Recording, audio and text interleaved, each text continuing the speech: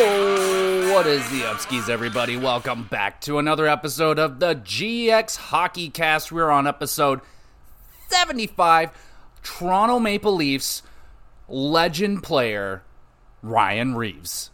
Of my little hockey show, where once a week I go through all of the major news and what's going on in the NHL, mainly focusing in on the Toronto Maple Leafs and the Calgary Flames. Those are my favorite teams, but I will be talking about all 32 of these NHL teams. Not every single episode, that'd be bananas, but mostly we'll be talking about a whole bunch of hockey stuff. So what's on tap for this week? I mean, we got a huge oil change in Edmonton. That shit was crazy. Calgary's doing some stuff. We got Toronto news, of course. We got some teams on major losing streaks. We got a Canadian team that just seems dominant, but will that domination end at some point? I don't know. Patrick Kane is getting hunted on by a certain team. We'll be talking about that. And quite possibly the biggest news of the entire season, the San Jose Sharks have won a game. All right, so let's dive into this.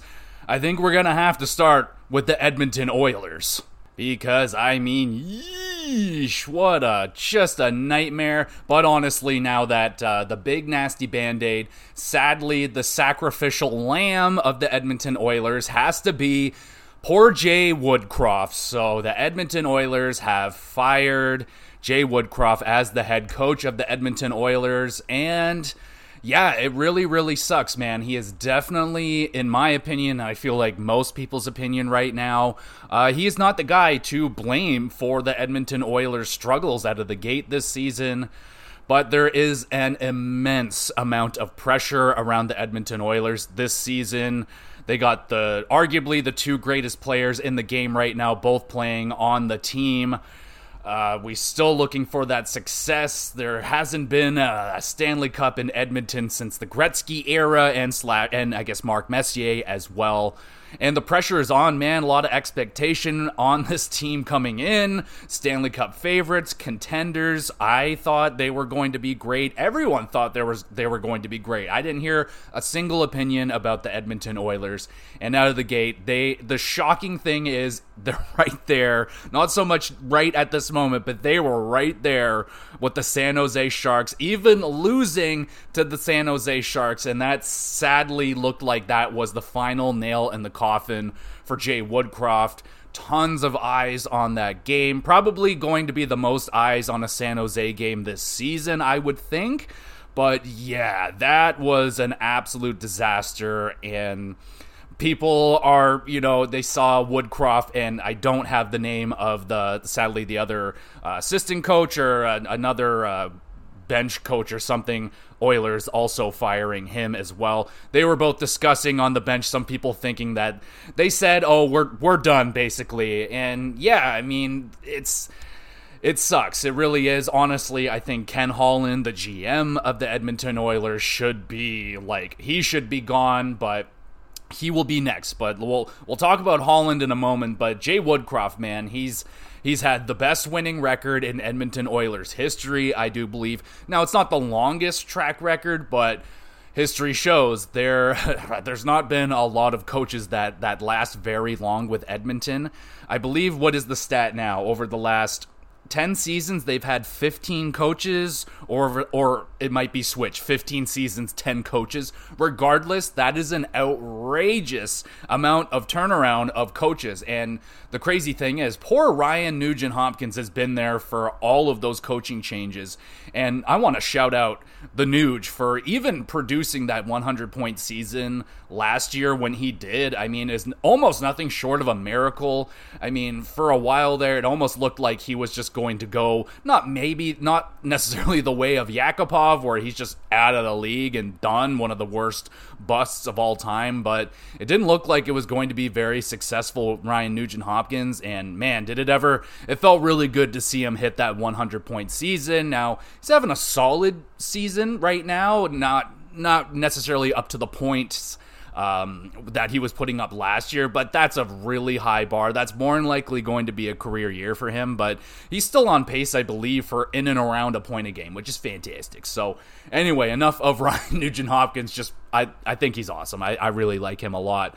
And since I'm talking about him, there are now just speculations if the Oilers, this is mostly just up in the air. They're discussing it on Chicklets, but if there was a piece on the Edmonton Oilers that could get traded, they were thinking that Nugent Hopkins could be the best piece. He's on a nice contract. He's only making $5.125. Somehow he takes a discount on the previous contract of $6 million, which is insane. Puts up 100 points. Now he looks like he could have some of the best value on the Oilers this season, aside from the superstars on that team, obviously. But it was very interesting that they brought that up, and they think that it wouldn't be too bad of a hit on their offense. You still have McDavid and Draisaitl, obviously, who, they have not been themselves out of the gate. McDavid looks like he's still dealing with shit, and Draisaitl doesn't quite look like himself. Again, though, recently with the new coaching change, it's been better. I mean, thankfully. Oh, God, can you imagine if they came out of the gate with a bunch of losses with the new coach? So, speaking of the new coach, it is Chris Knobloch. Let me just get the notes up right here. Jay Woodcroft. Chris Knobloch is named the new head coach of the Edmonton Oilers. This has kind of been in the works for a little bit. Chris Knobloch has had interest around the league for a little bit now. He's been the head coach of the Hartford Wolfpack, I do believe, in the AHL, associated with the New York Rangers.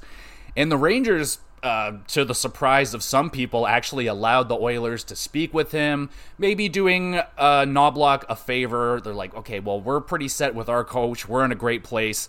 He wants to be in the NHL. There's an opportunity for him. Let's give it to him. So maybe that's what's going on. But regardless, Oilers get Chris Knobloch, and there's a lot of connections here with Connor McDavid. So Knobloch coached McDavid on the Erie Otters in the OHL in his junior days, and yeah, they had a good relationship there. It seemed like he was getting a lot out of Connor McDavid and Connor Brown, and sadly, it doesn't look like the Connor Brown experiment is it looks like it's over, sadly. He didn't put up any points in the 9 games. If he plays another game, then the $4 million bonus or cap hit gets nailed onto the Oilers, and I don't think they're willing to do that. It sucks for Connor Brown that it didn't work out, but yeah, they're not willing to just throw up $4 million for a guy that's put up 0 points so far. So sadly, that doesn't look like it's going to work out. But with Chris Knobloch, I'm happy we got a new guy coming into the NHL. It's always good to see new names coming up and getting an opportunity. Always nice to see. And I don't like seeing rehash names all the time, especially if they don't have a good track record. Babcock, for example. So he's in there. So far, so good. They win the first game. They won a pretty wild game the other night against Seattle with Evander Kane getting a natural hat trick. So, I mean, it was in the numbers that, the Oilers are really snake bitten right now. Everything is going against them. Virtually 0 bounces. Everything is going against them. But then there's some very obvious glaring things. The goaltending has been just abysmal. It's hard to avoid it saying anything other than it's just been abysmal. Jack Campbell getting sent down, and it's not even like the poor guy. He didn't necessarily get shelled, but he let in 4 goals, I do believe, in his AHL game, so he's not even doing good down there. So it may take some time for Jack Campbell. I'm starting to think now this may end up going to like a buyout situation, which would suck, but it's pretty early, and they feel like they want to give him some time down there to find his game. People said that it was a shock to the system to Jack Campbell. Like, he was kind of surprised. He thought he was playing okay, and he was battling through it, but I guess not so much with the Oilers. And, it may not necessarily be that he was playing, like, he wasn't playing good, obviously, and Skinner's playing even worse, but Campbell has the big contract. They had to do something to shake up the roster, try and wake him up or something, because Jay Woodcroft was saying that he didn't have the ability to bench any of the players because they were so up against the cap and the roster was so tight. So he wasn't even able to utilize some of that kind of stuff, coaching tricks that he could do to try and wake this team up. And yeah, it's just honestly, people are saying it was just the sadly, it was just awful timing. Awful timing for poor Woodcroft, man. Like, the worst time to go on a losing streak and have the worst streak of his career. And with all, it sucks, man. And I know he's going to bounce back on his feet. I mean, with that record, there's going to be teams lining up. I mean, there's probably teams lined up at his door right now. He's probably, maybe take a week, maybe not. Maybe he's already out there hunting for another team to coach and show the Oilers, like, oh, you fucked up. You shouldn't have fired me. And I hope he does that, honestly, because I think it really sucks. It should be Ken Holland, and Ken Holland, man, jeez, we're going to be talking about him in depth. I imagine that's very soon, because he's on his last year of ruining the Edmonton Oilers and failing miserably to bring a team together around McDavid and Draisaitl. And so we're not going to go in depth with the moves of what Holland has done today. We will at some point, but yeah, man, it seems clear as day that Holland is the problem here in Edmonton, and maybe some other things in the background that we don't get to see. A lot of speculation of, are there too many cooks in the kitchen? Meaning, like, are there too many guys back there with different ideas, different directions of where this team should go, and you're pulling in too many different directions and the team doesn't know where to go. They definitely look like they get locked up on the ice at times, like, especially defensively. Like, they were playing around with some new defensive systems, didn't work out, now they're going back, so there's definitely been a little bit of confusion for sure on the defensive end. There's not much way to explain it, because you don't just forget that, like, they look so brain dead at times on defense, the Oilers. But yeah, they've been playing around with systems. But Ken Holland, man, like, Jesus, that guy needs to go. And I'm honestly a little bit surprised that he is, allowed still to be doing moves, firing Woodcroft, sending down Campbell. Like, I'm surprised they're still letting him do things, considering, like, it's not written in the sand, confirmed that he will not be back as the GM. That is kind of like, you need to move on from this guy because he's toast. But I'm nervous that he's going to make a move or do something. Let's say if they do trade Nugent Hopkins, what if he just blows it and does something stupid like he did when he traded Strome for Spooner, and he just downgrades and just blows the trade completely? Maybe he goes for like a really old veteran that's way past his prime, and you're sending over Nugent Hopkins, who's in his prime still and can provide a lot for a lot of teams in the NHL. So it's a little nerve-wracking. Like, I wouldn't want oh, man, it's a tough spot to be. Like, honestly, I wouldn't have fired Woodcroft if I was the owner in charge of the Oilers. It would have been Holland, but I don't know what's going on. Who would take over for the Oilers? And yeah, it sucks. It just really does suck. I feel so bad for Woodcroft that he's the sacrificial lamb for all this, but so far, so good. Oilers are winning. Evander Kane with the hat trick. Goaltending has been better. Defense has been better. They're trending upwards, so it's not done for the Oilers yet, and not so much like with the Flames, where it just seems like, the Flames don't have McDavid and Draisaitl on their team. And also with the McDavid thing, a lot of people are kind of throwing heat at McDavid. Actually, a lot of heat, honestly, at McDavid for a bunch of things. People are saying that McDavid runs the team, kind of like how LeBron James was running teams in the NBA. Like, oh, I want that guy, I need that coach, I want this owner, and we're gonna do this shit, and we're gonna win a championship. And the NHL doesn't necessarily work the same way as the NBA. It's a way bigger team sport. On the NBA, you got your starters and a few bench players, and in the NHL, you got lines of players, a lot more players, and a lot more involvement with those players. So it's definitely different. Does McDavid have influence with the Oilers? I mean, you would have to think a little bit, but is he in there kicking down the doors, being like, I want Knobloch, I need that block on the team, I need him, fuck Woodcroft, get him out of here? Like, he seemed to have a good relation with Woodcroft. I don't think that was the problem. I think it's the Oilers doing what they can right now to please McDavid and Draisaitl, honestly, because they're both getting closer and closer to the end of those contracts, especially Draisaitl.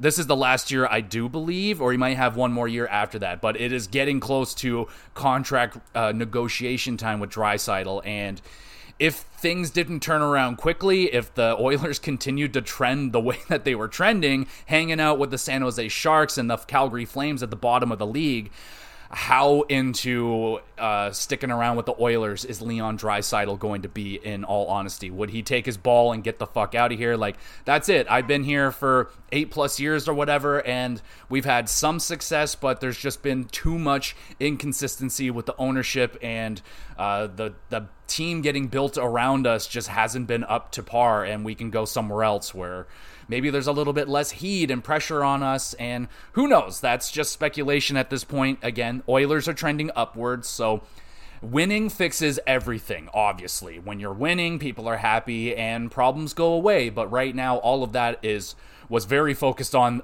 throughout this week, and definitely, again, with McDavid, a lot getting put on his plate, how he's being kind of poopy pants all around. This has kind of been McDavid all throughout. Like, even in juniors playing with Erie, he's had a temper. He never really showed a lot of personality or love for media attention and stuff like that. I don't blame him. Like, I wouldn't love it in my face all the time either. But the argument is, like, you are a professional. This is part of your job. So, put on a happy face and say what the people want to hear at times. And yes, it definitely does project on the ice as well. He definitely, when they're not winning, or sometimes even when they are winning, like the thing they were talking about on Steve Dangle this week was Connor McDavid. They win a game, the first game with Knobloch on the bench. McDavid gets out of his slump, goal and an assist, crowd's feeling it, and he's having an interview, and it looks like he could not care fucking less about winning that game, scoring a couple points, getting out of the slump, winning for the new coach. But maybe he's thinking about other things. Maybe he needs to simplify his thinking, and maybe he's thinking too far in the future, worrying too much about playoffs or something, and maybe they need to simplify, reverse, and just think game to game. Okay, tonight we got the Kraken. Tomorrow don't worry about tomorrow. Just focus on the Kraken tonight and get it done. Maybe McDavid is thinking about, yeah, great, we got one win. We are still in the bottom of the league. There's still a lot of work to be done. Could he have said that? Maybe. But again, I don't watch that stuff. That's just, I've never, ever liked the after-game interview stuff. It's just never been appealing to me. It's mostly copy and paste answers. And, reporters honestly kind of prying and poking at people, especially after losses, taking advantage of competitors, very, very competitive athletes after a loss. Who likes losing? I don't, and I'm not even an athlete. I just don't like losing, period. And they're kind of poking and prodding at these players, trying to get a quote, trying to get something. Like, it's part of their job, but honestly, like, it's a little gross at times, honestly. Especially, I don't remember the guy's name in Edmonton, but he definitely, especially with Leon and McDavid, I get it. You're a reporter. It would be nice to have easy superstars to work with. Like, oh, wouldn't it be nice to have a Connor Bedard to work with? Like, oh, he seems nice and easy going. Austin Matthews, cool and calm and collected. And then you got McDavid, who's kind of, grumpy and not a great quote and not necessarily personable or marketable, honestly. And then Leon's just snapping back at you. He doesn't like, if you're going to snap at him, he'll snap back. He's not scared. And I like that about him a lot, honestly. But yeah, a lot of heat on McDavid around the way that this team is going. And we've seen it before. We saw kind of the crumbling of the Chicago Blackhawks at the end of their dynasty with Kane and Taves, where they started having a little too much influence around the team. Like, hey, I'm not saying they necessarily said trade Panarin for Saad, but they wanted to bring the boys back together, and it kind of ruined their team. They over-adjusted, getting wrecked in the playoffs, and yeah, they haven't bounced back since. So we'll see with the Oilers. So far, they're trending upwards. I'm curious to hear what y'all think about what is going to happen with the Oilers. I mean, they've definitely dug themselves into a hole. They have an opportunity to get out of it. The division they're in isn't, it's not done yet. Teams haven't, other than the Canucks, who are on fire right now. We'll talk about them, but there's an opportunity for the Oilers. They got to get on a big winning streak. A lot of people feel encouraged that they can do that. They can go 8 out of 10, win 8 games, and yeah, they can do that a couple of times and boom, back into business. They got the best players on the team, new coach, new motivation. So looks good. Curious to hear what y'all think about the new coaching change. Are you team Woodcroft? Do you think he's going to bounce back? Do you think he was overrated? Do you think it's just he was given the reins with McDavid and Draisaitl? A lot of people are going to do fine in that spot, but I don't know, man. They've gone through quite a few coaches, so it's going to be interesting, man, for the Oilers going forward. But they're trending upward, so it's interesting. Speaking of trending upward, man, let's talk about these Vancouver Canucks. I mean, I'm blown away with this freaking team. Quinn Hughes, ladies and gentlemen, wow. This guy would probably, if the season ended today, he's probably winning the Norris. He has been out of control good for the Vancouver Canucks this season, and it's honestly really nice to see things actually working out for the Canucks. The Hronek thing, a lot of people were giving that trade shit, and the dude has been unbelievable. Unfreaking believable. Yeah, he only got one goal. He finally got his first goal the other night. Awesome, but a dish king, man. Every single game putting up an assist, pairing super nicely with Quinn Hughes. It's been great, and Pettersson looks like an omega star. He looks like he's going to be he's going to get a lot of money, man, and he looks unbelievable, and he's winning over the crowd a lot right now. Like, he had a great game. I think he put up like 2 or 3 points, something like that, and he went to the coach and said, like, I apologize for that performance. Like, there was some things about that game that I didn't like, and apologizing when you had so many points and, you know, on the stat sheet, a fantastic game, and doing that, what a leader. You love it. You have a guy that's leading the league right now in points, and, you know, you want to run through a wall that's like that. Like, geez, he's putting up all those points, and he's you know, still thinks he wants more out of himself. So that's extremely respectable. Quinn Hughes, the quiet, just humming along, the captain of these Canucks. Rick Tocchet has got this team humming right now. Thatcher Demko. So that's the great thing that's going on with the Canucks right now, man. They got a superstar performing at a superstar level in all three positions. They got Pettersson and Miller, honestly, on forward, doing phenomenal. You got Hronek and Quinn Hughes on the back end, and you got Thatcher Demko healthy and just humming along, doing great. You got, what's the backup goalie? DeSmith is doing really good as the backup for them. And yes, so there's some things about the Canucks that may be a little bit of a red flag. So they are going on a PTO bender. What does that mean? While their shooting percentage is off the charts, they're shooting the lights out. A lot of things are going their way, bounces, and that happens. That's the appeal at times about the NHL. It's random, it's weird, it's wacky. Things can just happen. Like, the Oilers can go and be down there with the Sharks and Vancouver's winning. Like, not a lot of people saw that coming, and boom, there it is. So things are going the Canucks' way, even if they come down from their PDO bender that they're going on. If their shooting percentage comes down, if this and that comes down, with this hot start, if they play 500 hockey, they could and should make it into the playoffs. So this is why people stress a hot start, a good start to the season is very important. It could get you in the playoffs, especially if other teams stumble out of the gate. As long as you don't do like what Philadelphia did, where they went on a big winning streak. Actually, no, sorry, Buffalo did this. Go on a big winning streak, and then you went on an even bigger losing streak. So as long as that doesn't happen for the Canucks, I mean, they are down Soucy for 6 to 8 weeks. That could be an underratedly pretty big hit to the Canucks blue line. I mean, he's brought in this offseason. You know, some eyebrows were raised, but they knew what they needed on the back end. They needed some size. They needed some grit. They needed some toughness. And Soucy was providing that for them quite nicely, honestly, and now that is gone for 6 to 8 weeks. Will they be able to fill in that role? They could. They absolutely could. We'll see what happens with that, but that's a big hit, man. 6 to 8 weeks, nothing to fuck around. That's 2 to 3 months, so big deal right there. But the Canucks, man, I am very impressed. I think the only other thing with the Canucks, I think it's their penalty kill that isn't doing great, and their power play is doing really, really great.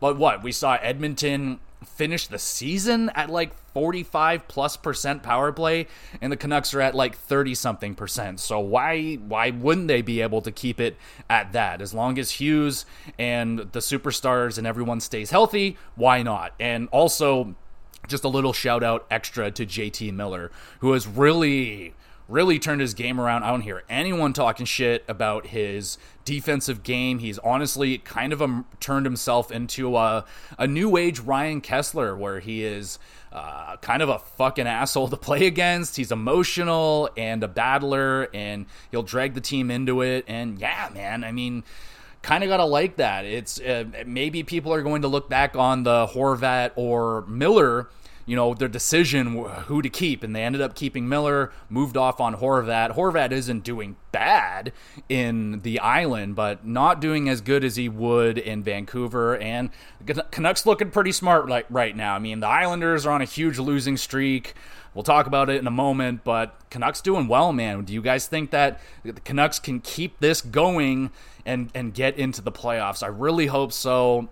The Canucks fans, though at times they can be extremely annoying, I must say, and I don't know if I can ever really forgive the riots in 2011. That just really, but anyway, we won't talk about bad times. It's good times right now in Vancouver, so fuck yeah. Keep it up, Vancouver. Keep up those good times. Speaking of good times, what can we do with the good times? Ladies and gentlemen, the San Jose Sharks, we're on a winning streak of 2 games. Oh, get the parade ready. The San Jose Sharks are going to go on a run. No, I'm just kidding. They're still awful. They're terrible. But they finally won. And it wasn't Edmonton first. So, the Oilers got that. Philadelphia are the first to fall to San Jose this season. And yeah, I mean, I don't know when the last time we talked about Philly. It might have been a few weeks, but when I was talking about the Flyers, I was like, hey, man, they're doing pretty all right. Kinda hot, pretty all right. Konechny, he's still doing really good, actually. But, yeah, they definitely have fallen off since their pretty damn good start to the season.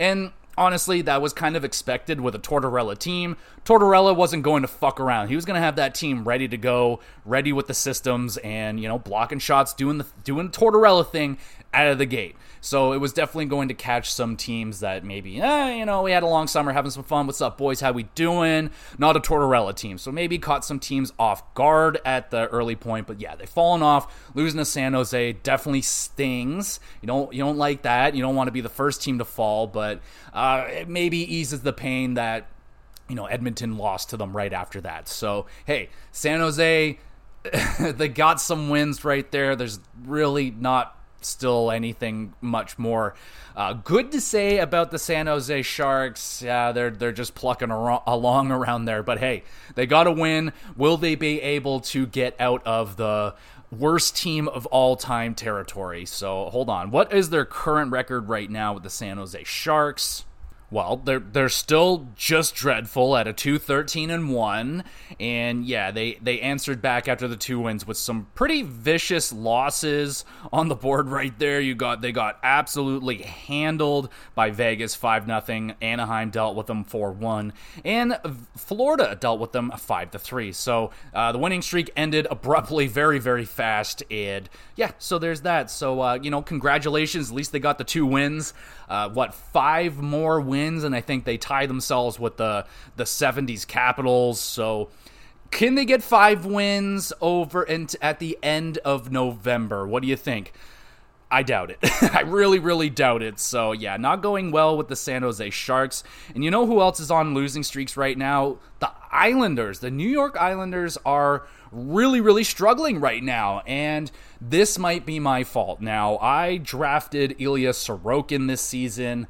I put my chips in on him, drafted him very early. I wanted to go in this particular fantasy league. Goaltending is very important, and I wanted to put my money down on someone who's very consistent, a little bit risky. I knew the risk with the Islanders is like, okay, they probably won't score, but they tend to be very good at keeping the puck out of the net. And I'm not going to put it all on Sorokin, but he has not been, Ilya Sorokin so far this season, not putting up the numbers. And the Islanders are finding their way to lose games, man. I've put on a couple of Islanders games, just, watch Sorokin play. I do have a few Islanders on some teams right now, so I've been kind of eyeing up the Islanders, see what's going on. I'm not a huge fan of them or anything, but I do like Sorokin. So I've seen some games, and man, like, out of nowhere, they've blown a couple of 3-goal leads, I believe, which is very, very not Sorokin-like. Maybe you can count them on your one hand how many times that has happened in Sorokin's career so far. And yeah, man, it's not looking good for the Islanders. I think they're on a 6-game losing streak now after the loss the other night. And another late loss. What was Edmonton scoring the late hat trick on them, I think it was. So yeah, not ideal for the Islanders. It kind of looked like they could squeak into a wild card spot, but now the Penguins are kind of surging, the Capitals are sort of surging, and yeah, Islanders trending downward in a really, really bad, fast way. So they continue this losing streak, add in like 3 more. They're gonna fucking get themselves in a really nasty hole to get out of. And not good. I mean, I don't know how many more times Sorokin can steal games and how many more seasons Sorokin can hold up maybe a mediocre Islanders team. I mean, there's not really anyone doing anything crazy with the Islanders right now. I mean, Brock Nelson, I got him on my team. He's like not off to the greatest start. A handful, a couple good games there. He had a game there. He had 10 shots, but nothing to show for it. So like, he's trying, but yeah, man, I mean, I've never been a big fan. Like, they're old, they're kind of slow. I think it might be time to change things up. You still got Lou Lamoriello running that team. Are we almost done with that? Is that man ever going to not be there? Will he be 155 years old? And we're still going to be talking about Lou signing random 3rd, 4th line guy to 7-year deal? I don't know. Not going good for the Islanders. And also, the Columbus Blue Jackets, not doing good right now either. Also on a 6-game losing streak. So, talked about Gaudreau getting benched, not doing great over there. Not real speculation around Calgary swapping Gaudreau for Huberdeau. Maybe that would help out. I don't know about that necessarily. I would love Johnny Gaudreau, Johnny Hockey, to return to Calgary. I would welcome him with open arms. Don't think it's going to happen, though. Patrick Laine returning to the lineup, that will definitely help, but, I mean, Laine coming off of lots of injuries, inconsistencies throughout his career. Marchenko has been doing pretty good, I must say. Tripling, quadrupling the assist amount that he had last season. Maybe not putting up as many goals, but that was very much so expected. Marchenko's been solid. Goaltending, I mean, a slight bounce back for Merzlikins, but again, does not look like it's going to be a very successful year for the Columbus Blue Jackets. Better than last year. I mean, Fantilli getting some goals out there. Was there a hat trick for Fantilli? There might have been. And some of the Ken Johnson, I think, was sent down. We talked about that last week. Sillinger's still kind of trying to find his way. Yeah, man, it doesn't look like it's going to be another successful year for the Columbus Blue Jackets. Maybe some, questions on Johnny Gaudreau. Was that the right signing at the right time?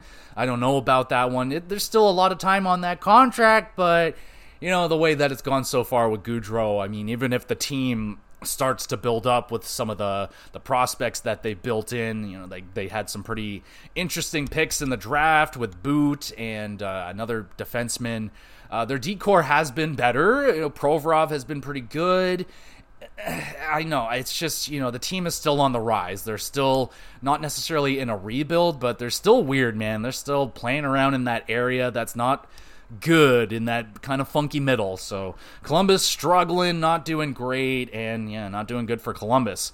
Maybe we'll switch over to something that is as decent to talk about. Yeah, let's talk about something good. Let's talk about some players that are heating up. So Connor Bedard, conversation around him cooling down a little bit, and now it's heating back up because the kid is heating up, ladies and gentlemen. Oh my goodness. So putting up a bunch of goals right now, had a huge game against the Tampa Bay Lightning, and then followed it up with another 2-goal performance. So yeah, man, really impressive what Connor Bedard is doing right now with a not great team around him, admittedly. I mean, when your top line mates are like Tyler Johnson, Corey Perry, and shit like that. No shade to them. I mean, they know their role. They know what it is. But Connor Bedard, man, is really starting to already turned heads, but the heads are turning back around again for Connor Bedard. Really, really impressive. Some of those goals, man, really high IQ, like bouncing the puck off of the goaltender. I believe the one really nice goal against Bobrovsky, I think it was, some really impressive.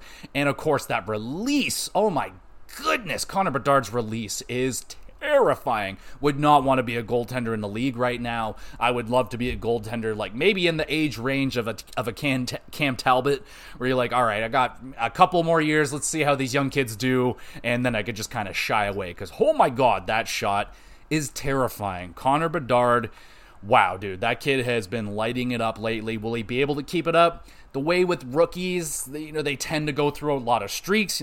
Connor Bedard was a little quiet there for a little bit, and now he's heating back up. The way that it's gone, I wouldn't be surprised for him to go quiet, maybe pointless for 3-4 games, and then explode for another 3 points or something like that. Maybe 6 points in 3 games.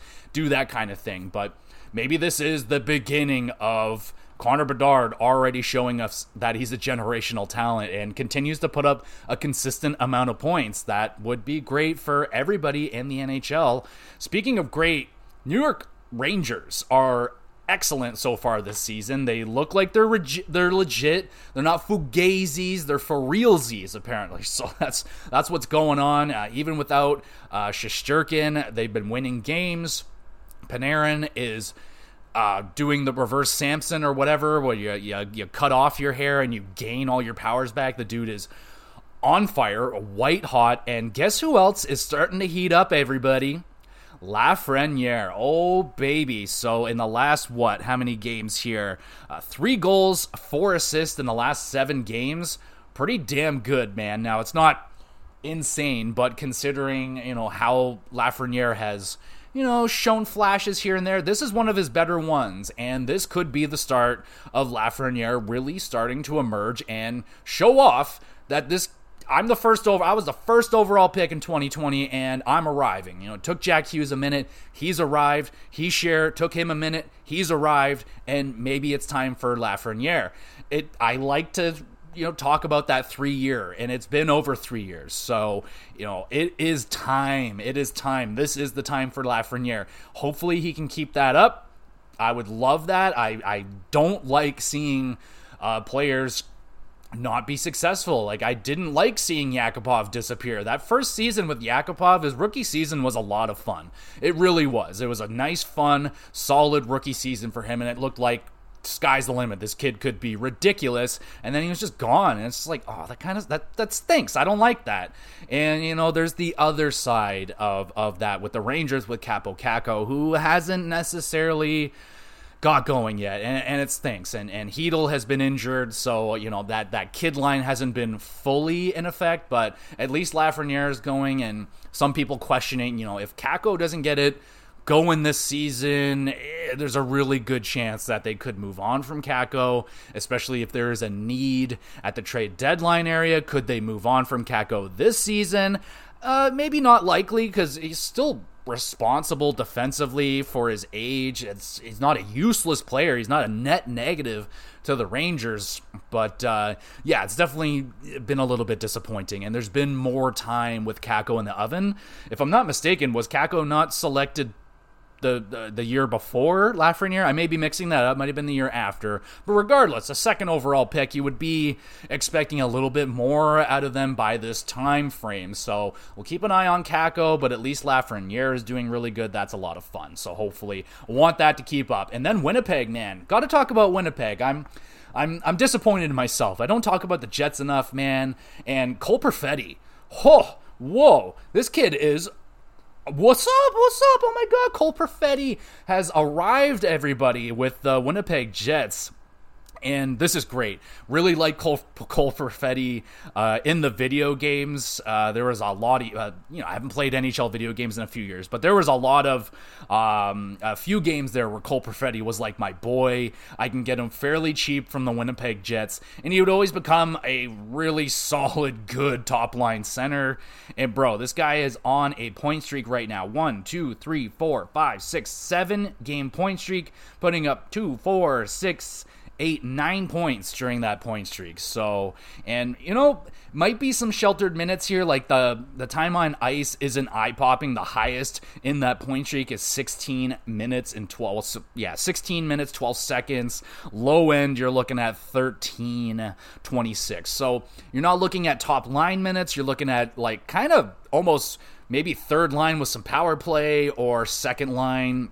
It seems a little low for second line. But regardless, Perfetti is putting up points, and that's fucking excellent for the Winnipeg Jets. And they've been rolling along pretty decently, man, lately. Like, a little bit up and down, but they're trending pretty good. They've won 4 out of their last 5 games. Hellebuck, off to a shaky start. Not really a Hellebuck start, but playing better. Definitely playing better. And the Jets are rolling, man. Connor... Fucking goddamn Kyle Connor, man. One of my favorite players in the league. Doing his thing, baby. Getting goals. Just a silent assassin over there in Winnipeg. And I really like it. Jets are rolling, man. They're well on their way into a playoff spot right now. If they keep that up. Looking really good. And I'm really hoping Cole Perfetti can keep that up. Just picked him up in fantasy. If you haven't picked up Cole Perfetti, if he's still available in your fantasy leagues, check him out, man. Like, I know he's a straight up center. There might be a lot of people out there struggling with the center position, but keep your eyes on Cole Perfetti. This could be the emerging season for him, which is wicked. Speaking of wicked, number 68, ladies and gentlemen, Jaromir Jagr. Still playing the game, not playing it currently, but should be and looks to be still playing in the... I don't know where the hell he is right now in Europe playing, but he's still playing professional hockey. He owns a hockey team. He plays for that hockey team that he owns, and that's fucking awesome. And on top of that, he is finally getting his number retired, number 68, by the Pittsburgh Penguins. Fuck yeah. And I wish they can also, raise a mullet up to the top of the rafters as well. That would just be but fuck yeah. And that has also sparked the conversation around the Hall of Fame. That's been going on this week as well. We discussed the Hall of Fame and the entrance and all that, but Henrik Lundqvist strapping up the skates again, not allowing any goals. That was, of course, the king not going to let in any goals, but people talking about, when the fuck is Jagr going to get into the Hall of Fame? But there are rules around the Hall of Fame. So you're supposed to be retired for 3 years, and then you are eligible to enter the Hall of Fame. The last time they waived that was for Wayne Gretzky, kind of the greatest player in NHL history and all that kind of stuff. You might have heard of him. So that was the last time that was waived in 1999 when Wayne retired, and people are talking about, they should just put Jagr in. And they're like, well, he's still technically playing. Yeah, he hasn't played in the NHL in a long time, but he's still playing. So, there's a debate. Now, honestly, I wouldn't fucking think twice if he got put into the Hall of Fame right now. Absolutely. He's a bona fide first ballot Hall of Famer. It's just... there's rules, and, I don't give a fuck about rules for the most part. Rules are meant to be bent and shit like that. I think Jagr is deserving of it. One of the greatest players of all time. One of the most legendary, iconic players of all time. The mullet, the salute, come the fuck on, NHL. Even though it's not technically the NHL, the Hall of Fame is a completely different entity and all that shit. But my boy Lanny McDonald is on there, and Lanny, go on. Get Jaromir in there. Let's do this shit. Well, at least he's getting his number retired, and that's awesome. So, good for Jaromir Jagr. And I guess speaking of good things, we have some sort of good things to talk about with the Calgary Flames. So, the young kids are getting called up, and this is great. This is great news. Wolf got called up, played a game, didn't win the game, but did not look bad at all. That is great. Wolf looks to be what could be the future of the Calgary Flames goaltending. Some people speculating that they could move Markstrom, they could move Vladar, one of them. Some people more favored towards Vladar because Markstrom's been playing pretty good. He's a veteran. Maybe he could shepherd along Wolf a little bit better than Vladar, who hasn't really made a steady, consistent impact in the league yet. So they could move on from Vladar. There is a little bit of a cap hit behind that, and maybe not a lot of trade value because he hasn't really done all that great in Calgary, all said and done. So I don't know. But regardless, it's good to see Wolf is up there getting in some NHL games. That is awesome. And he's not the only one coming up and making an impact for the Flames right now. Zari has been excellent, called up, putting up a point every single game pretty much. I mean, fuck yeah. It is definitely added some new flame to the Calgary Flames with these young kids coming in. Pospisil came in as well and also putting up some freaking points. This is awesome. This is the start. This is what I would have loved to seen out of the gate from the Flames. Like if fucking... Oh man, what's the guy that got injured? If he didn't get injured and you had freaking Zari in there and you had Pospisil and you had Coronado and maybe got off to a good start with all these young kids, new energy, new coach, new GM, that was what was expected and hoped for out of the Flames. And it's coming now, but is it too late? So Zadorov has come out requesting a trade. His agent during the Toronto Maple Leafs game saying, I'll get your tickets for Leafs forever, some horse shit. So, adding fuel to the flame of Zadorov connected to the Toronto Maple Leafs. Will Zadorov get traded to the Leafs? Maybe. There's definitely interest there. The Leafs have been knocking on the door of that one. Not alone, though. Vancouver's in there as well. Apparently, Detroit has also been kicking tires as well. So it's not the Leafs and only the Leafs. And I will admit I'm very antsy. I'm checking my phone all the time to see if this has gone down. But from what I'm hearing, this isn't something that's going to happen like today, tomorrow, this week, or maybe not even for a few weeks. It seems like Calgary may take their time with this, kind of gauge the offers and see what the best thing they can get. Especially if there's interest, you're definitely going to want to drive up the price. And Zadorov's agent coming out and saying, the best defensemen aren't getting the ice time, so hey, they throw a couple extra minutes towards Zadorov, he puts up a couple extra points, really get fluffed up. That'd be great for the Flames, not so great for the Leafs. They might have to pay a little bit more, and the price admittedly is not, it's a lot. It's a lot. So theoretically, Leafs would maybe be giving up something like a Fraser Minton, maybe throwing in a Klingberg or TJ Brody, because the money's got to work out somehow. The money is going to be a big issue, so there's got to be money in, money out. Calgary can retain on the deals. That should not be a problem for them, retaining 50% on everyone. They're all on one-year deals. It's not a big deal for the Flames to do that. That's going to drive up the price again for whichever team is going after these guys. So giving up a Fraser Minton, a 19-year-old that cracked the lineup, maybe out of necessity, but did look good in preseason, didn't stay in the lineup, did get sent down, lost that spot, but very encouraging. And there might be a draft pick involved in as well, but Zadorov might not be the only piece out of Calgary that the Leafs are looking at. Tanev as well, drawing some interest. Treliving, obviously the former GM of Calgary, knows these guys well, knows his boys, and would love to have his boys back. It's a hefty price tag, though. Like, not only will you have to give up a nice piece to get both or one of them, I think probably less if you bring in Tanev. He's older, definitely had some injury history as of late, so you might be able to get him for a decent price. Zadorov, 28 years old, nice big strong defenseman, putting up some good seasons with Calgary, and we've heard on the ice during that Flames-Leaf game that someone on the Leafs said to Zadorov, hey man, you're exactly what we need on this team. And they're not wrong. I think that's exactly what they need. Muzzin, ever since Muzzin has gone down, they have been looking to replace Muzzin, and they haven't been able to do that successfully. And I think Zadorov is the closest thing that they're going to get that is available out there right now to Jake Muzzin. If we could heal Jake Muzzin, put him in a chamber of sorts and heal him up, that would be perfect. I would love. Jake Muzzin is exactly exactly what the Blue Nine in Toronto needs. But Zadorov would be great, and Tanev on top. Oh my goodness, I would cream. Like, would you flop TJ Brody, John Klingberg, Fraser Mitten, and a pick and maybe another prospect for Tanev and Zadorov? Like, pretending the money works, maybe Liljegren gets thrown in there as well. Would we do that? I mean, fuck me sideways. I just might fucking be all right with that, because you probably let Tanev walk. You might be able to re-sign Zadorov for a respectable price. Depends how it goes. If you keep him happy, give him the ice time that he allegedly wants. And yeah, it could work out, but we'll see, man.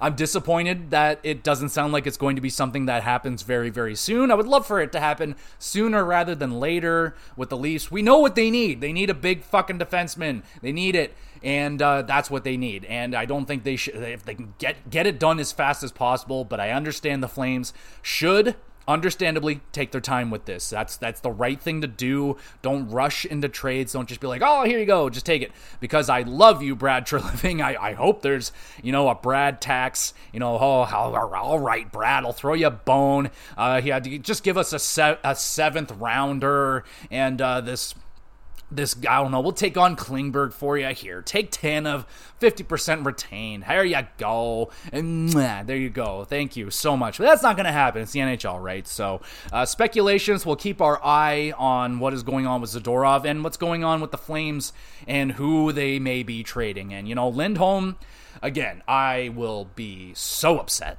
if they re-sign Lindholm and don't trade him, because fuck, he's been awful. He's been so bad. He's got like 2 assists over the last 8 or 9 games, something like that, and those 2 assists came in 1 game. He's been invisible. Invisible, Lindholm. Come on, you have to start getting some points. For the sake of the Flames, get it going. Get it going, because they got to fluff you up. They got to deal you out of here, and they're not going to be able to trade you and get anything awesome if you're putting up goose eggs every single game. So get some frickin' points out there, for goodness sakes.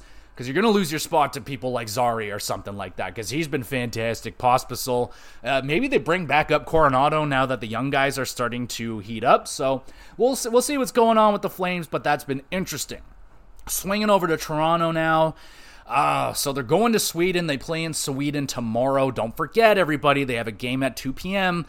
Eastern Canadian time anyway. We'll not be watching the one on Sunday, because that's going on like 8 in the morning. I work nights, so I'll be night time for that. Won't be watching it, but I'll watch the highlights, see what's going on. I think Detroit and Ottawa are playing right now in Sweden. I don't have eyes on it right now, but I'll go check it out. I'll go see what it looks like. It's exciting. Like, it's cool that they're going over there, but again, NHL doesn't market it very well. I haven't seen anything really about it, honestly. So, the usual stuff where the NHL tries, but don't really try hard enough, I don't think. But they're over there. The Leafs are going there. It'll be interesting. Like, at least they got that big ol' win over Vancouver. That was great. Nylander's point streak is gone out of control. This dude, he might be the best Leaf on the team right now, even over Austin Matthews. Like, he's been so fucking good. Like, where was this Nylander like all the time? Like, that's always been the thing with Nylander, is like, oh, he takes over games for like a week straight, and then he goes invisible for a few days. You're like, what is that? Like, stop. And this year he stopped it. He stopped it, and he's just been dominant. But Klingberg just downright bad, been playing so bad. Reeves getting benched and scratched, and very interesting was that game where he did get scratched. He got Bobby McMann going in, playing really good. I believe had a couple apples in his debut. And the really interesting thing, which there wasn't as much conversation around it, but with Revo getting scratched, we had 2 fights in that game. Giordano getting involved, my fucking hero. I love that man so much. And Max Domi, both getting into scraps in the Vancouver Canucks games, but they didn't fight right. So, you have to give your opponent an opportunity to get into the fight as well, or you're going to take an instigator. So Domi and Gio both took an instigator, and Vancouver cashes in on both of those power plays. So people are like, You can't ever have our cake and eat it too, can we? In Toronto, it's like, yay, we get the fighting that we wanted, but oh no, they scored on both the power plays. So that definitely would have been a bigger story if the Leafs lost that game. Thankfully, they won, so it wasn't a big deal. So it was good. All said and done. Like, it's good. Giordano stood up for his boy. Max Domi stood up for his boy. Arguably, they're on clean hits and shit, but it's good that they stood up. Like, I never want to see that again where, Liljegren getting hurt, no one's around him, no one even recognizes what is going on, and no standing up, nothing. So it's very good to see that from Domi, who has been lighting it up lately, playing center finally with someone that can finish the puck. So that's been great. Nick Robertson has been heating it up along with Domi, so that's awesome. So good to see Robertson starting to, get there, starting to put up points in the NHL because he deserves it. He's been trying so hard, but been so very, very unlucky. So the Vancouver game, very good that they won that one because you didn't want to go on the long flight over to Sweden with that stink in your mouth. You beat arguably the best Canadian team in the league. They are technically right now in Canada, so you beat them. That's excellent. Not so good against Ottawa. They fell apart quickly. 3 goals in 3 minutes for the Sens in the third period? The fuck? So that wasn't good. Yeah. And that game against Calgary was, like I kind of predicted, a little bit of a fucking tire fire. Defensively, both teams were pretty bad. It was a fun game. It was a 5-4 shootout win. And they had the big hit with Zadorov on Bertuzzi. That was a lot of fun. That was a fun game. But there was a couple of times that I had like my head over my eyes, like watching the defense. I'm like, oh my God, it's so bad all around. But pretty fun game anyway. So Leafs going into Sweden on a high note. So that's good. We'll see how they do in Sweden. I don't know, man. Like with the Leafs, when there's an excuse to be made, they tend to take it and lose the games. They'll be like, oh, we're tired from the flight and yada yada, playing a game in the morning. But they play good in the afternoons. Like they tend to play good at those 2 p.m. games. So maybe they light it up. Who are they playing first? I believe it's Detroit first. And then they're going to be playing Minnesota on Sunday. Yeah, so Red Wings tomorrow at 2 p.m. and the Wild at 8 a.m. Wild. What a wild time. I don't know if we'll ever see that one again, but going to be interesting to see how the Leafs do overseas, and more interestingly will be how they do when they return with the jet lag and all that. I do believe they're going to give them a pretty all right break. We'll take a look there and just make sure. I hate the scheduling that they have right now on the NHL. So yeah, they're gonna have like 5 days off until they play Chicago. So that's decent. So that'll be fair. That's a good amount of time to get their shit back together from the flight. So that's nice. Speaking of nice, how about the St. Louis Blues? And more importantly, Jordan Binnington, what is going on? So this is where I kind of have the goalie voodoo thing pulling me at both ends. So I drafted Sorokin. He ain't doing good, but I also drafted Jordan Binnington, and he's doing fantastic. He shut out, Colorado or something, 5-0. What a performance. He's been great all year long, honestly. And the backup goaltender, Hofer, has also been quite solid. Goaltending it was not the problem this season in St. Louis, and that was the big question mark. The biggest one, I would say, going into their season was, hey, is goaltending going to be all right? Like, what the fuck? There's been some Jordan Binnington to Edmonton rumors going around. What?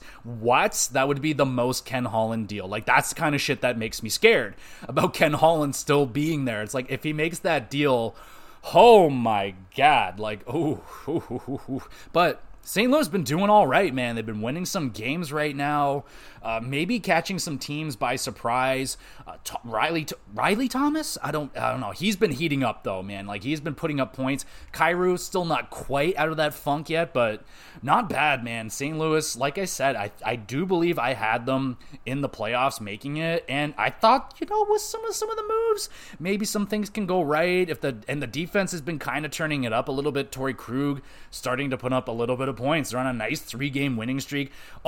Okay, so they shut out Tampa Bay 5-0, and they mutilated Colorado 8-2. Colorado has been a really weird team, getting shut out consistently, 3-4 times now, getting spotted by St. Louis and kind of getting dominated by the Blues in that game. Like, it was not a very good-looking game for the Colorado Avalanche, but a fantastic game for St. Louis, and they're rolling. So I kind of would hope St. Louis can keep this going, because I would like for them to bounce back. They're not a bad team. There's a lot of guys there that kind of like, Braden Schen's there doing his thing. Yeah, Blues doing it. They're doing their thing. Who else is doing their thing out there right now? Patrick Kane's agent has been kind of doing his thing out there. Well, more so the Florida GM, Del Belzito, something like that. Apparently very aggressively chasing after Patrick Kane right now, and wicked. Honestly, I want him to go to Buffalo. That's where I want him to go more than anything. But Florida makes a lot of sense. It's a place that a lot of older stars like to go finish out their career in the sun. Don't blame them. Great spot to go.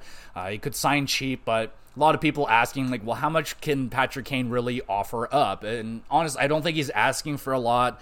More than likely going to sign a league minimum, maybe $1 million, but more than likely going to be laden with some bonuses, very easy to hit performance bonuses, like, skate for 8 seconds, here's $1 million, look left and right, here's $1 million, shit like that. So Patrick Kane, it's starting to heat up a little bit more around the conversation with him, and Florida apparently very, very interested. So we'll see if Patrick Kane gets signed anytime soon. Why not try him out on a PTO or something? Just get him skating with the team. Is that not okay? I don't know. So speaking of not okay, we got some injuries here going on in the NHL. We'll start out with Nashville, with one of the more underrated players, I think, in the league, and Novak will be out 4 to 6 weeks, which stinks for Nashville. I mean, younger player that's been putting up some decent points over the last year and a half or so. That's definitely not going to be good for Nashville. They've been kind of spinning tires. UC Saros hasn't quite been UC Saros. There's been people talking about the idea of, will UC Saros get traded somewhere, and Edmonton Oilers fans saying, oh, please, God, yes, trade him to us, please. But I don't know, man. Like, I don't want UC Saros. Like, he's such a good goaltender. Same with Sorokin. Like, if the Islanders start going downhill, I wouldn't want Sorokin to go down with that ship either. I would like him to go somewhere and be successful and maybe be the final piece for someone to take them to the Stanley Cup final. But Sorokin, with the big contract coming in, Saros could, again, like, if he gets sent over to Edmonton, they could maybe fuck around and win a cup with a guy like that. But yeah, Novak going down for quite a bit. That stinks. And who else was going down? Colorado, Francouz, man. Like, the poor guy is never healthy. When he's in there, he's usually pretty damn good. But sadly, he is going to be out for the rest of the season. So that stinks, man. That really stinks.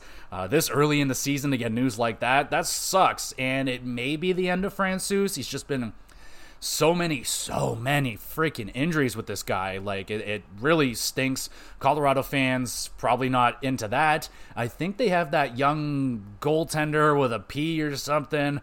But yeah, it's definitely a lot more has been put on Georgiev's plate, who is playing okay, but not necessarily stealing everything. Colorado hasn't quite been themselves this season. But there's been a lot of turnover since the Cub. Landeskog's not there. That's definitely been a thing for them, like not having your captain. And McKinnon was a little bit off out of the gate, but looks like McKinnon again. But yeah, they're backup goaltenders. So maybe Colorado is going to be out there looking for some sort of goaltending help. We'll keep an eye on that one. More Buffalo Sabres news. I do believe that Thompson is down. Speculation that it may be like really, really bad, month to month potentially, but it has been brought down to a week-to-week injury. Regardless, that's their best, most dominating offensive forward. So the Sabres are going to have to battle through that. But there is a little bit of good news with the Sabres. At least Kyle Okposo, the captain, has hit 1,000 games. Congratulations to Kyle Okposo. I mean, it didn't start out great with the Buffalo Sabres, that contract. When he signed it, a lot of people were like, goo, but it has come out to be a really solid addition for the Sabres. Maybe not always putting up the points that people wanted for the amount of money, but becoming the captain, a leader in the locker room, and just a really loved guy in Buffalo. So congratulations to Kyle Okposo. I guess a minor congratulations in order for Shane Wright. He got called up with the Kraken. I don't know if he did anything. I guess I should as the show leader here and the one running the thing, I should probably have that shit ready. But don't. It looks like he got sent back down. Didn't do anything in the 3 games. They barely gave him any time. So that sucks. I mean, fuck. Really, that's the thing where I think they need to modify these rules where these young players can and can't play. I think there should be special considerations made for certain players where it's like, okay, he's too good for this league. He's not quite there for the NHL, so let him play in this league. He'll be okay. Like, it's not a big deal. So, yeah, sadly with Shane Wright, it didn't go so well in his call-up, but at least he's, not all the way forgotten in Seattle. The PWHL, the Professional Women's Hockey League, when they announced the teams and all that stuff, we were disappointed because they didn't show off the jerseys or anything. So the jerseys have been revealed and more underwhelming. So there's no logos, nothing fun. They're just word marks like Toronto and stuff, kind of plain. I admittedly haven't gone out of the way to take a look at these things, but that is what I heard. And I was like, oh, fuck, well, that kind of stinks. Apparently the quality of the jerseys don't look very good. They don't look like maybe even a cut underneath Fanatics, which, if you have Fanatics stuff, which I do, it's not great stuff. It's definitely lower end quality. And if if it's even lower than that, I'll cut them some slack. Like, it's a new league and everything. Do you want them dropping a shitload of cash on some prime nice jerseys? Maybe not, but maybe a nice logo instead of just the word mark. So, it's a little bit disappointing, but regardless, I'm just happy to see that the PWHL exists, so that's cool. And we will finish off with sad, not great news. So we have new news coming out of the Adam Johnson case in the New England Hockey League. So an arrest has been made on the player that was involved, had his skate blade hit Adam Johnson. He has been arrested, but there's no official charge, no trial has been set or anything. I think right now they're just doing what they're supposed to do, and just in case you don't want them to leave the country or something like that, in case there are some real shenanigans behind this. It's just a terrible situation. I can only imagine how bad I would feel if I had a terrible accident and then to get arrested for it and have all these allegations and investigations going on. I would feel so bad, but until it's all over, I'm not going to put any guilt or anything like that. People are talking about it, but nothing's official, but that is kind of the next page in this situation ongoing. In lighter part of that, there have been some players like Claude Giroux I had seen wearing the neck guard in the NHL, so that's good. It'd be nice to see guys like maybe a Connor Bedard, McDavid, Crosby, big names, people that a lot of young kids look up to, have those guys wear it for a game or two, maybe 1-2 games a week. Just try it, just to encourage the kids to do it. Like, oh, he's doing it. And honestly, I thought Claude Giroux looked fucking cool, man, with the kind of the turtleneck. I like the turtleneck. I just didn't like when Thomas Plekanec did it because I didn't like him. But no, please wear the fucking neck guard. Nothing like that. I don't want to ever see anything like this go down ever again. So a final piece of sad news, and that is Roman Cechmanek has passed away at the young age of 52, which is, again, very sad. I remember Roman Cechmanek very, very vividly. He was there on the Flyers when I first really, really heavily got into hockey. And I remember him and Robert Esch, fucking Biron. They had a lot of goaltenders. Ray Emery as well. And Cechmanek, man, I know that he didn't have a lot of success and honestly a surprisingly short career for some pretty nice statistics, honestly, throughout his career. Didn't last very long, and that might have been because of the lack of playoff success. So Roman Cechmanek might have been a goaltender if he was there in today's game. Might have been very, very successful with the way that goaltending has kind of become a 1A, 1B. So Roman Cechmanek, known for being a really, really good regular season goaltender and put up great stats, win you a lot of games, get you to the playoffs. But when it comes to playoff time, kind of fell apart. So, that would be a goaltender that you could pair up with a playoff ability goaltender, and you can do some damage right there.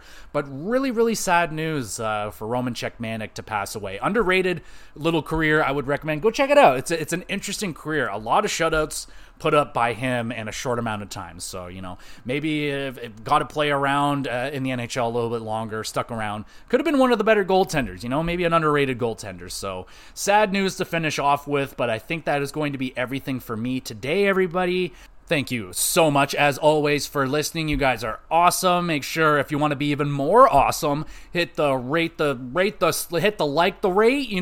like the podcast, like the video, rate the thing. Do whatever you can, help the little guy out. That's always extremely appreciated. You want to get involved with the podcast? Be my guest. Drop a comment on the YouTube channel, Gamer GX Videos. These podcasts get uploaded over there. Drop a comment or anything on Twitter. Got a page over there. Link, again, is in the description. Send an email address down there as well. Send in your questions about video games, wrestling, hockey, video games, whatever, movies, doesn't matter. Send in a question. You want me to read it on the podcast? We'll take some time out of the podcast and dedicate it to you and answer your question. I think that would be so much friggin' fun. And yeah, so that's going to be a lot of fun. Speaking of fun, the upcoming GX GamerCast this week. I know we're a little bit behind this week. We got some new kitties, new mascots, new official mascots for the GX Plus cast have been welcomed into the home this week, so we've been a little bit busy. I'm very, very happy. There's a picture of them up on Twitter if you want to go take a look at the newest mascots. They're super cute, and I love them. So that's fantastic. With the GX GamerCast, looking to be talking about those some hardest bosses this week. So we're going to be doing that one.